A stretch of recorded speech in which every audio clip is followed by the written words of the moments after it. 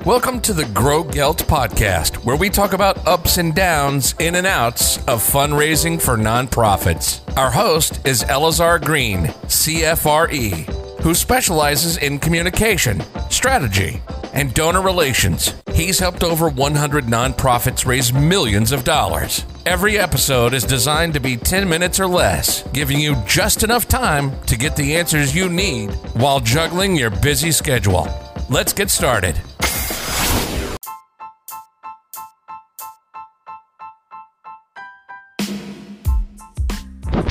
I can always tell when I don't get enough sleep because I start stuttering and stammering and I don't really know what I'm saying. And this is the third time I'm recording this episode. So this will be the last time. If there's anything on here that doesn't make sense, my apologies in advance. I want to share with you a story that happened just last week that although it's a common scam, this fundraiser almost fell for it. And the reason why they almost fell for it is because the fundraiser, by accident, slipped into a role, which is a natural role, but it's a wrong role for us to be in. Let's dive into it. The story goes that there's a fundraiser that visits an elderly couple, a man and a woman, every 2 weeks. And every 2 weeks they get together, they talk about stuff, and once a year they ask for their annual gift. And over the last 18 months they become close.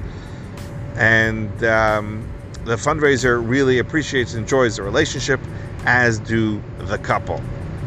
Here's what happens. The fundraiser got an email from the woman saying as follows: "We are out of town, but I would like to buy my niece a birthday gift. But I left all my credit cards at home.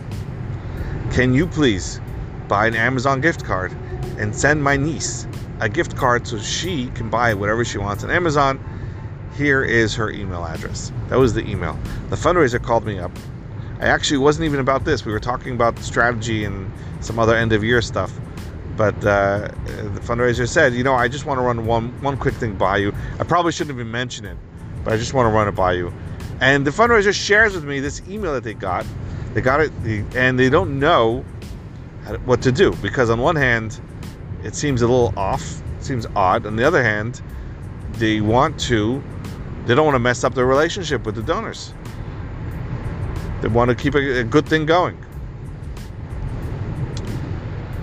And if you're pounding your steering wheel right now, or you're screaming at your phone, or wherever you are, you realize that this email is a very common scam that people do.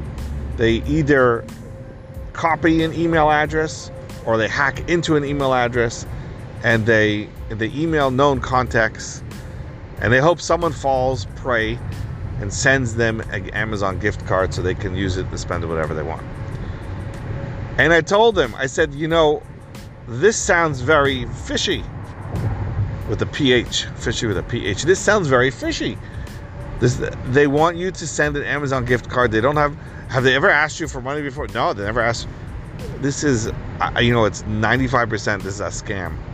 I would not do this. What I would do instead is I would call them up and tell them, hey, it sounds like your email has been compromised. It sounds like you're victims of a scam, and someone might fall prey to this. You should warn your contacts. And the fundraiser says, oh, they can't do that because, listen to this. In the email, which I forgot to mention, that's what the fundraiser tells me, they also say, please don't call me. Our phones are dead. There's no service. Please have all communications through email, which is a huge red flag in and of itself. Do you think I should call them anyway? And I said, yes, by golly, call them anyway. You should call them and tell them. Don't listen to that. Call them and tell them.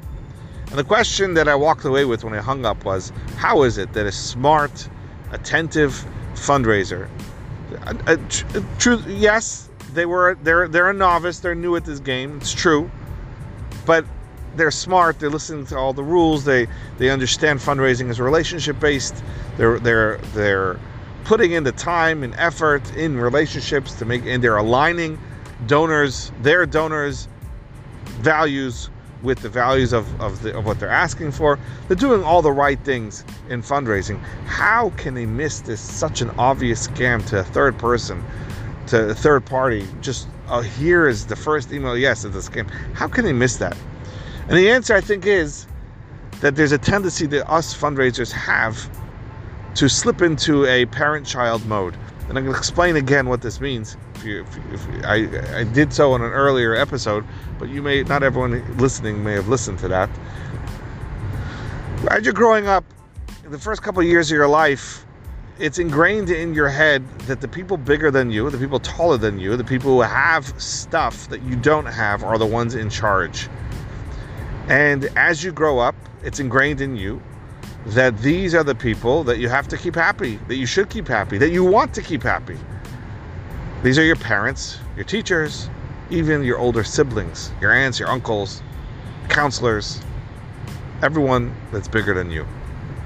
You want them to be proud of you, you want them to recognize you, you want them to understand you. And this is something that never really goes away. Even when you get older, you still crave recognition from your parents, from your teachers, from people who you respect. But so therefore, when you ask someone for a gift, for a donation, for support, for a help, as a fundraiser role, as a person working for an organization that you care deeply about, it's common for you to slip into the parent-child role where you are the child and you regard the donor as a parent. Won't you be proud of me? Aren't you proud of me? Don't you want to support this? You have something I don't have. You can give these children something I can't. Can't you help? Won't you help? Aren't you proud of what we're doing? And as parents, and as children, we want to make sure that our parents are proud of us. And as donors, we want to make sure that, as fundraisers, we want to make sure that our donors are proud of us. So it's normal for us to slip into this role because you're asking for something that you don't have. But it's crucial that you keep pulling yourself out of this role. It is 100% important that every time you realize you think you're in this child-parent relationship with your donors, you recalibrate the relationship and you reshift it and you pull yourself out and you level the playing field. You are not a child and the donor is not your parent. They are not giving you something that you don't have. You and them are working together to create a world that's better for everyone. Your partners, you're not children. They are not your parents. And every time you slip into a child role, you're going to allow your donors to do things and say things that will affect you negatively, even though they don't mean it. They don't want it. They don't mean to affect you negatively, but they're going to, simply because you're ascribing them too much authority. You're making them into your parent of this organization that you represent, and that is wrong because they don't know. They're not as in tune with the cause as you are. They're not involved in the day-to-day operations as much as you are, and they don't understand as well as you do the importance of your work. So you are their partners and they're your partners, and this is something which they care about, and you can say together, you can ask them, can we together make a better world? So your ask changes. It's not, can I have $1,000 because I need money because I don't have money and you have some. That's a parent-child ask. The ask changes into, these children need our help. Can we work together to help them? Can we do something for them? Can you and I know that you care about this cause, about the environment, about the seniors, about this religion. I know that you care about it. Would you be willing to help grow this? Would you be willing, are you open to having a conversation and how to make a better environment, better experience, better world for the people that you care about? This is not a parent-child ask. This is a partner-partner ask. I can do something that you can't. You can give something that I can't. Let's work together to see if we can make a difference. When you do that, you're giving your donors less authority than a parent-child, you're giving them an appropriate amount of authority. You're giving them the authority of a partner, which is what you need. We all need partners. We don't need more parents. God blessed you with 2 of them. We don't need more parents. We need partners. Do not ascribe your donors to the parent level. Do not give them this much power, this much authority, and do not overlook their mistakes, their feedback which is off, their requests for something which is not inappropriate. Not in a bad way, it's just not in line, not necessarily in a bad way, but it's just not in line with who you are and what you represent. If a major donor goes over to you and says, I want to start this new project that is outside of your mission, the appropriate thing would not be to bend over to your donor and say, hey, how can we do what this donor wants? The appropriate thing is to recalibrate your donor and say, I'm so thrilled that you want to do more for these children. Let's talk about it. I'm afraid that if we get involved in that mission and that new project, it's going to take us away from this, which I think is really more important. What do you think? Let's talk about it. Partners communicate. Parents dictate.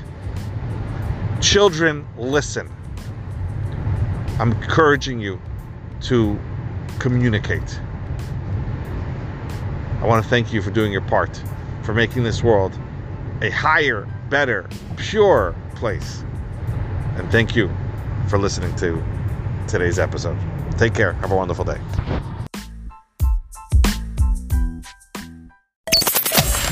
Thanks for listening to the Grow Gelt podcast. We hope you enjoyed it. If you think a friend may enjoy it, please feel free to pass it on. To have your question featured on the show or to send us some feedback as to how we're doing, please send an email to egreen@growgelt.com.